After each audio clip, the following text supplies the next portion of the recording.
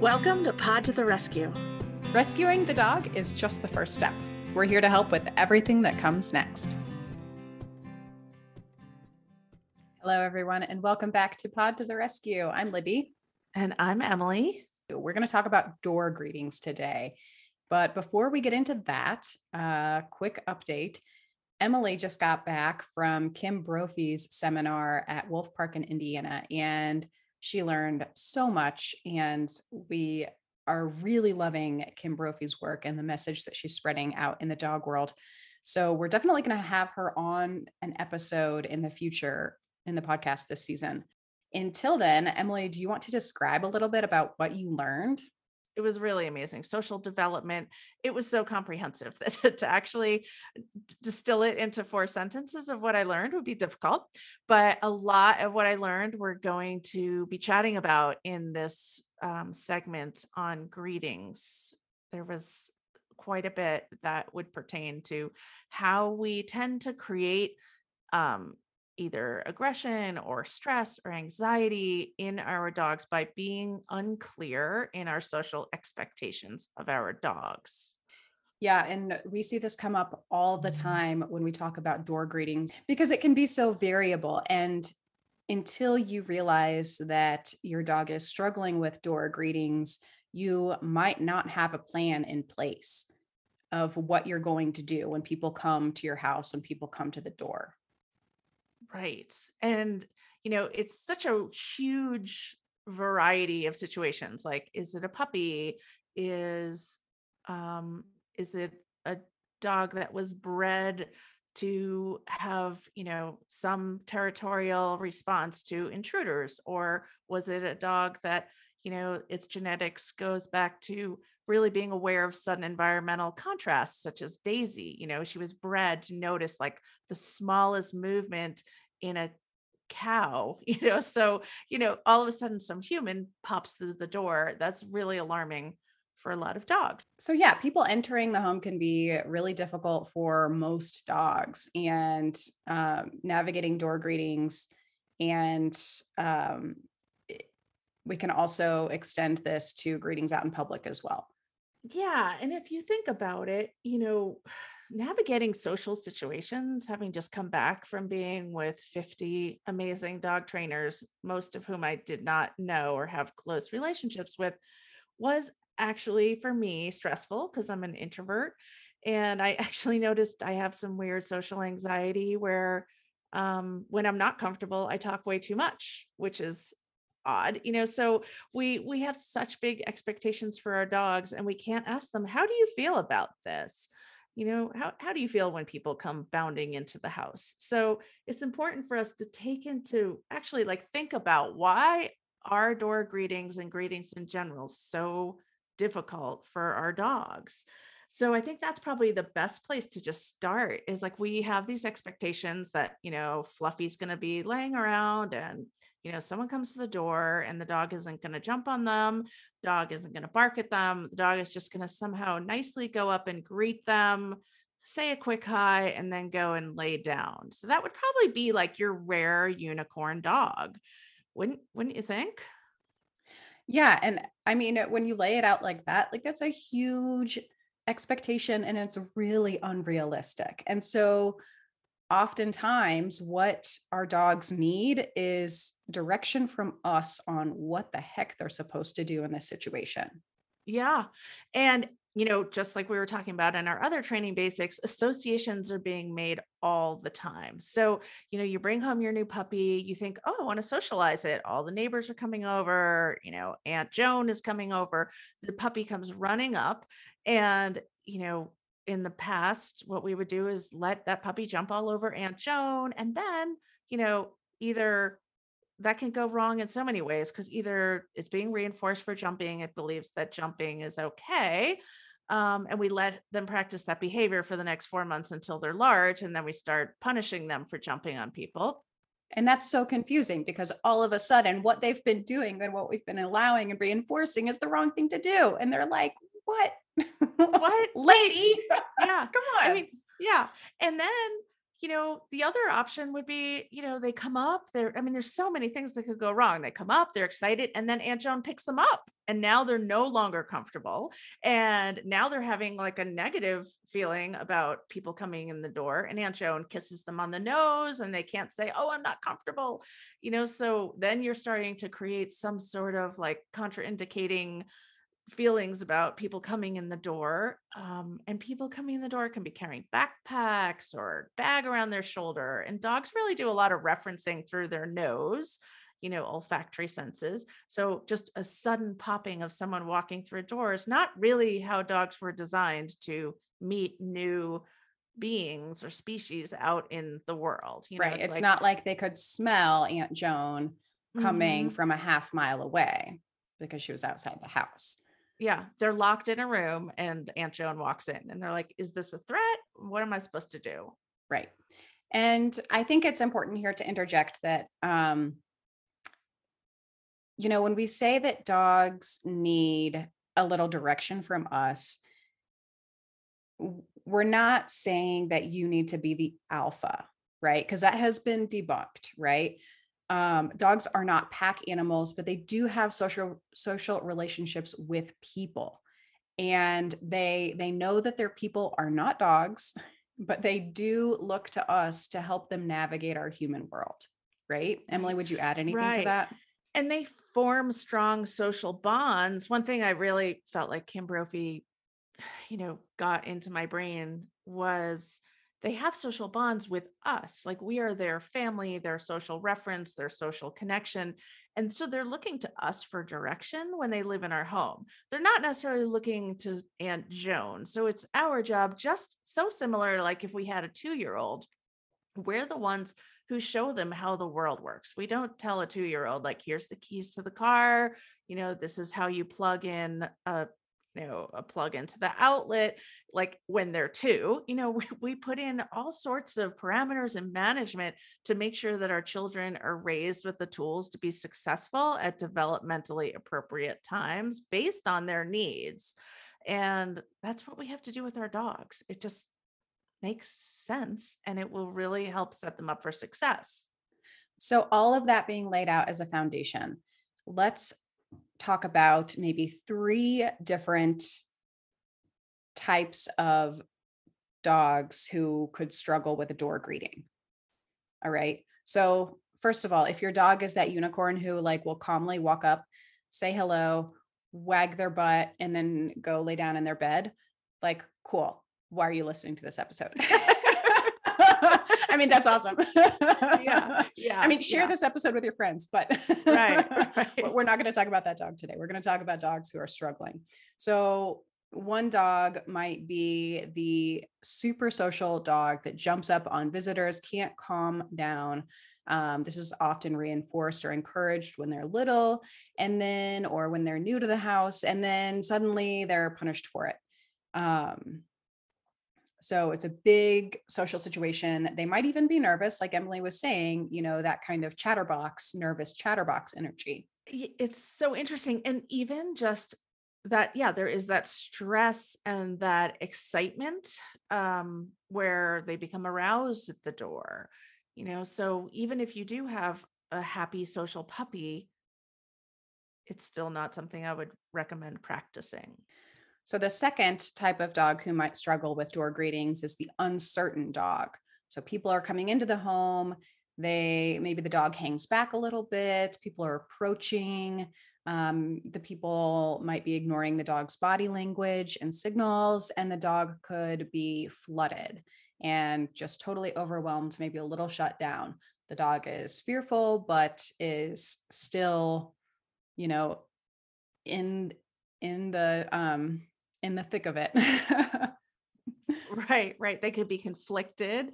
They could be like, maybe this is good, maybe it's Yeah, not. Um, yeah, and we miss so many body language communications from them. right. So, I've been to so many people's houses where they're like, "Oh, he's fine. He likes people." And even though the dog is like happy to see me, I also see like some hesitancy because their natural brain, capability is to be also thinking about, is this person a threat? Where does this person fit into our social group?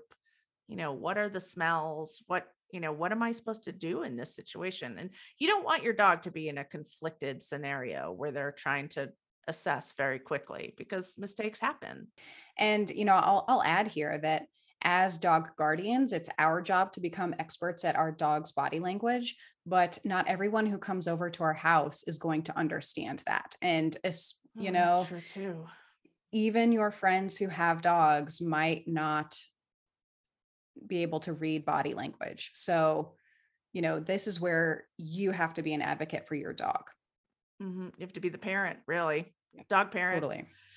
The third type of dog who might struggle with door greetings or any kind of greeting is the fearful dog. So, this is a dog that's actually barking, maybe using aggressive behavior when people come to the house. And maybe in the past, they've been punished or yelled at for this behavior. And then they've made that association that people coming over means bad things are going to happen. Right. So much of it is just how we set the tone too, of like if people come over and we're like, stop it, Barky, no, get Mhm. down, then they're like, oh my gosh, my social reference point, my human gets agitated and upset when people come over. And with that fearful dog, you don't want them practicing that behavior. Kim Brophy was talking about neural pathways and how they're like a riverbed. I thought this was like one of my favorite takeaways from the course was I've always said, there's a saying like neurons that fire together wire together. So we're always like, don't let them practice that behavior. But really, it's because your brain, you know, makes social references, like looks for patterns in the environment, and then kind of goes through the easiest channels based on past experiences. So anytime you practice a behavior, it's like a riverbed, and every time the rain runs down it, it gets deeper and deeper. And that's the pattern that your brain will adhere to and go with. So every time your dog is barking at people walking in, you're strengthening those neural pathways, and that's the dog you're creating, basically. So we want to prevent that, the feelings and the behavior. So, there's one thing that we're going to start with to manage the behavior of all three of these types of dogs. One would be go back and listen to our amazing conversation with Mary Angeli on management, because I feel like management is just a huge part of it, but we can briefly go through some management techniques, because that's what I would say. Unless you have that social unicorn 2-year-old, 3-year-old dog, because you have to also keep in mind like social development. So many people have an 8-month-old dog or a 5-month-old dog, and they're like, oh, they're fine.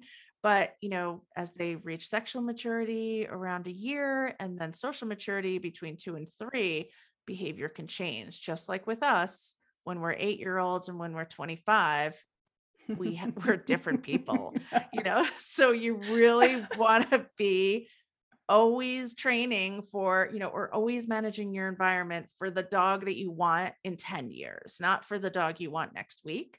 And one other amazing Kim Brophyism was control the environment, not the dog. I just thought that should be the name of her next book. Honestly, it's Mm. just, well, it was an amazing phrase because, we're so into controlling the dog. What do you want me to do with the dog right now? So, the way we're going to address the behavior of all three types of door greeters is to put management into place so the dog has a predictable pattern when people come to the door, regardless of if they're overly friendly or barking. So the most important thing here would be thinking about yourself as like upper level management. If you started a new job at, let's say, Google or a restaurant, you don't just go in and they say, go for it, do your job. We're not going to give you any instructions on how it looks. They're going to teach you like this is how you greet a customer, this is how you roll the silverware, and this is how you put it in order. So, we really want to be socially clear with our dogs. So the way we would do it would be management, putting in a baby gate, someplace where the dog is like not right up next to the door, but can see what's going on, and giving them something super yummy, like a raw meaty bone or a bully stick or a stuffed topple with wet food in it, and be like, people are coming over. And then like giving them the words. That was one thing that I learned a lot, was that dogs actually have a much higher ability to process language than we tend to believe in our society. So, giving them the words, which is like a predictive cue so that they can have a social reference to people are going to be coming over. So you say, like, people are going to be coming over. I'm going to put you behind this baby gate, and then give them their yummy thing, and then have the people come in the door. Totally. And I did this with Daisy um, over the summer. My partner's parents came to visit, and Jason's mom has some struggles with her balance. And Daisy is an overexcited greeter, and I didn't want her jumping up on Jason's mom. So that's exactly what we did. I separated her, I gave her a topple, and she was able to just observe. And then once she was calmed down, we were all seated in the house. Then I let her back in. I let her come say hello to everybody. And it was a calm environment for her to greet people. And she was also able to observe that, you know, I was sitting and having a conversation with these guests. It was not a threat. These are my family. That these people are part of our social network. And, this is what we're doing. We're sitting in the living room and chatting. Right. And you're taking control, not in a mean way, but these are the expectations. And she got to observe and realize this, like you were saying. I mean, everything you said there was so beautiful and brilliant. And then she was brought in, and if she did get too excited and jumped on Jason's mom, then instead of being like, no, bad Daisy, it would just be like, okay, like now you're in over your head. That's not appropriate behavior. You're just going back behind the baby gate. No, like big fuss or muss. It's just, that's not how we act around our company. And you could always have also, like, if you had a younger puppy, maybe have a leash on it so you can keep them from practicing like jumping up on people or being overly excited. Yeah, and this is also a place where, once you have brought the dog into the calm environment, you could do some mat work, some mat training or something like that, just like some relax on a Mm, mat. And right. or, this is the time you can do a little play with your tug toy, take a break. Okay, now if you want to interact with people, play with the tug toy. So that could be one Right. way. I love that. I love that. So it's like managing the environment and then using some of the training that we've worked on to be like, in this environment, this would be some skills that we practice that you could use. And, these are things that are great for super social dogs. How would you change this next stage, Emily, for a fearful dog? I guess that would be a little bit tougher, and I would be hesitant to tell people how to proceed without a professional involved there. Like, because, harkening back to our last episode with Michael Shikashio, it's like, if I was like, oh, then bring your fearful dog out, and something goes wrong, I don't want someone to be like, well, Pod to the Rescue said bring your fearful dog out, like, Well, yeah, and my advice here would just be, yeah, definitely listen to the episode we just released with Michael Shikashio. And this is the time when you don't need to force your dog to interact with people at all. right, It's okay if your dog stays behind the baby gate. right. It's okay if they, poke their head into the living room, say, no, thank you, and go upstairs to bed. Like that's all totally acceptable and fine. Right. Like Benny, my new foster dog, is quite fearful. And so we actually do have a little gate, and he's in my office right now sleeping on the couch. But he would never be a dog where I would be like, now you need to engage socially with strangers entering the house. But I do put him in here and throw some food. So he's making that association of like, okay, first of all, I know now that my foster mom has the situation, and good things happen. I have something to do. I can chew on my bully stick or lick my topple when there's other people in the house. And then him having that ability to like take space. I do think if you have a fearful dog, there's so many trainers now who are doing virtual help because there's just so many variables of like who's the person coming over and what's your dog's learning history. So I guess I would not feel good putting into, recommendation like bring your dog out and have them on a leash. I mean, you really have to kind of understand your dog and what's going on and who the person in the house is and blah blah blah. Yeah. Yeah. And I would just say that the probably the number one thing to do is to keep your dog safe and keep your guests safe. It's your responsibility to advocate for your dog in these situations. Your dog doesn't have to say hi. It's okay for your dog to stay behind that baby gate, have some space, have some calming activities like a topple or a play stick. Or licky mat. Exactly. So, Em, do you want to describe what you do with Piper when you have guests over? Yeah, so I got Piper when she was about 14 months old, and she's a Pyrenees, so she's pretty low energy, but she does love everybody, which I'm extremely blessed to have that. She's a Pyrenees, so she's actually been, genetically bred for the trait of being suspicious of strangers. But she does not have that. So she's pretty accepting of all new people coming into our social group, which is really great. But I noticed after a few months of having her, everyone would come in and be like, she's so cute. And she would just do like the full body wag. And then she would go lay down. So she was pretty much that perfect dog. And then she started to be like, oh God, I'm really loving when these people come over. And so she did start jumping up on people, and she's really large. And I didn't feel like it was to the point like I'm really good at watching body language. I didn't see any stress or anything that made me think that she was having any conflict, except that she was jumping on people, which was not okay for, just people coming in. And I didn't want her practicing it. So I got this thing called a climb, KLIMB, climb with a K. And I taught her how to stand on that because one thing we didn't talk about is the reason that dogs jump, because this is why most people want you to deal with door greetings in general, is that their dog is hypersocial and jumps up on people. And really understanding that jumping up is for them to, it's a social behavior to say hello to our face. So it is a pro-social behavior if your dog is greeting and then jumps up. And so, you could put the management practices into place if you don't see anything that makes you think that your dog is wary, like put them in behind a baby gate until that like arousal at the door calms down, because that's a big part of it. It's like, you know, the person walking in is gasoline and the dog is a match, and boom, you have like too much excitement at the door. Kind of harkening back to Jason's mom coming, you like diffused the situation, gave Daisy time to like assess everything and took that pressure away. So that was brilliant. So it is a pro-social behavior. So if your dog isn't like struggling and you don't see any indicators for having them greet at the door, but they do seem like they're starting to jump, you could train them to go on something higher. And that's the only time they're rewarded. So when people come in the door, I do have Piper go up on the climb. They're not allowed to say hello to her until she's on the climb.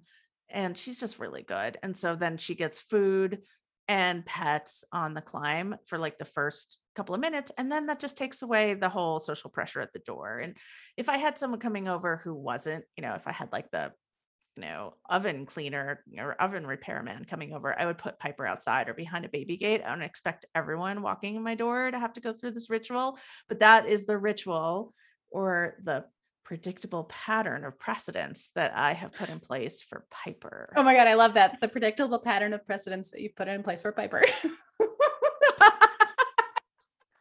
Oh my God. That is true. The PPPP. Yeah. So back to the Kim Brophy course, one of the parts about the brain that we learned was that the brain is always looking for optimal predictability in an unpredictable world. So that's where putting these patterns in place for the dogs, or we could call them rituals, but at the course she called them PPPs, predictable patterns of precedence. And that's really just going to take a lot of stress and anxiety off your dog. Like, even if your dog's friendly, it's anxious it's anxiety provoking to be in social situations for a lot of dogs and a lot of humans, I can tell you. So, yeah. So, how do we have this ritual for our dogs so that we're the upper level management and we're letting them know how the world works and nothing bad happens, but we've got this. It's really one of the takeaways of the course was just being the parent, or she was like, you could even, she has one hack that's like the game show hack, which I thought was really great. Where, the game show, for those of you who actually have ever watched one, it's like no one's ever like, the game show, like Pat Sajak, or I don't even know who, Alex Trebek, they were never like, you got it wrong and you're in big trouble. They would just be like, oops, that was not the right answer. We're moving along now, like, and when you get the answer right, it's like, you got the answer right. Good job. And, that's where you could use some of your food rewards when they get it right. But not a lot of like, or never are they like, now we're gonna, shock you because you got it wrong. Oh my God, that would be a terrible game show. Yeah. That'd be a terrible game show. And there's so much structure in a game Mhm. show, like you're not just allowed to like wander around. You have to stand at your podium and press the button. Like they put in all the structure. So that's really a lot that could help our dogs, is just having the structure in place.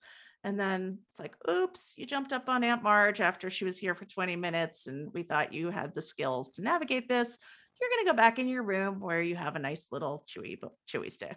Yeah, and that's totally fine. And that's, if your dog doesn't yet have the skills to do the right thing in the situation, it's totally fine to separate them from the situation behind a little baby gate until they do. Yeah, and understanding it for ourselves about how hard this is for our dogs. Because I know for me, even like we take on so much emotion around these greetings and around our dog's behavior, which we need to start shifting away from. Like your dog is its own being, its own species. Like if your dog barks at someone, that's not a reflection on you. Like, yes, like up your game, bring more food, increase your distance, like, consider what you're doing.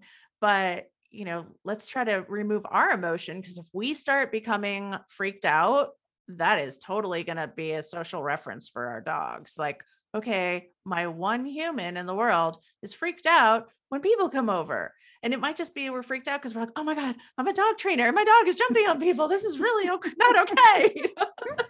Like, so so I had to put something into place. So I wasn't like, oh my God, Piper, get down, Piper, get down. Like that is not a good response.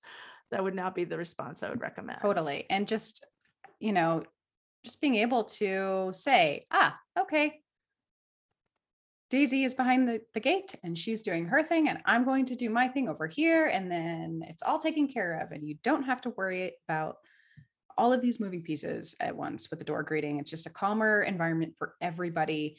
And it, it does nothing but help your dog cope with a really kind of strange situation. Yeah, I think that's amazing. I mean, one other thing, if people are still hanging with us for this podcast, because I know we're really going on and on, but these are captive animals. That is like one of the big aha moments I got the first time I heard a podcast with Kim Brophy. I was like, oh my God, they are captive animals. And in the last like 30 to 50 years, we took dogs that were bred to herd sheep or protect against wolves intruding on livestock, or taking rats out of the population like terriers. So they were all bred for really specific jobs, and that's why we kept them around, except for toy breeds. Pretty much every other breed had some sort of job, and they just kind of coexisted with us and became part of our social group, but they weren't like in our houses, in apartments, going to brew pubs. We put so much social pressure on our dogs. And as our world is changing so rapidly, like in my lifetime, we went from a black and white TV to now like watching everything I want on my phone on Netflix. So, like the world has changed rapidly and dogs haven't had a lot of time to adjust to this new world. And we expect so much from them. So if I had one thing I would say was my takeaway was like, let's just remove a lot of social pressure off our dogs and realize that they are dogs, as opposed to like little Disney animals that we've mythologized to just fit into every scenario perfectly. 100%. I think that's a great place to end. We, over the break, got a new website. We have the most amazing website developer who volunteered to do our website, which is now beautiful and extremely easy to navigate. Shout out to Nadia Magalon from Rewarding Dog Training in Lafayette, Colorado. She is super amazing and our website looks beautiful. So please check it out. Yeah, it's amazing. Cool. Well, should we leave it there? Is there anything we didn't cover? I think we have just really covered a ton today. And we just want to say last little wrap up here is we've been getting emails from people all over the country who work in rescues and in shelters or volunteer in shelters, saying that you're listening and suggesting topics. And we just love those because when we're just sitting here recording, we have no idea if anyone's really listening. And so hearing that this actually is helping people and changing the lives of people and dogs is really satisfying and makes us keep going because that's our goal. So if you like what we're doing, follow us, subscribe, follow us on social media, tell your friends, but also drop us a line because it really does help us, feel like, okay, this is worth arranging our day and doing because someone's actually listening and finding value.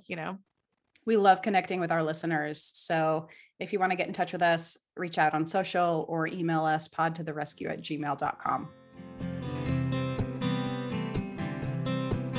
Thanks for tuning in. If you liked this episode, don't forget to rate and review. It helps other folks like you find the show. To find out more about our programming and adoptable rescue dogs, you can visit summitdogrescue.org. Thanks to Mike Pesci for the original music and to Alex Lee Ammons and For the Love Media for graphics, production, and editing. See you soon on Pod to the Rescue.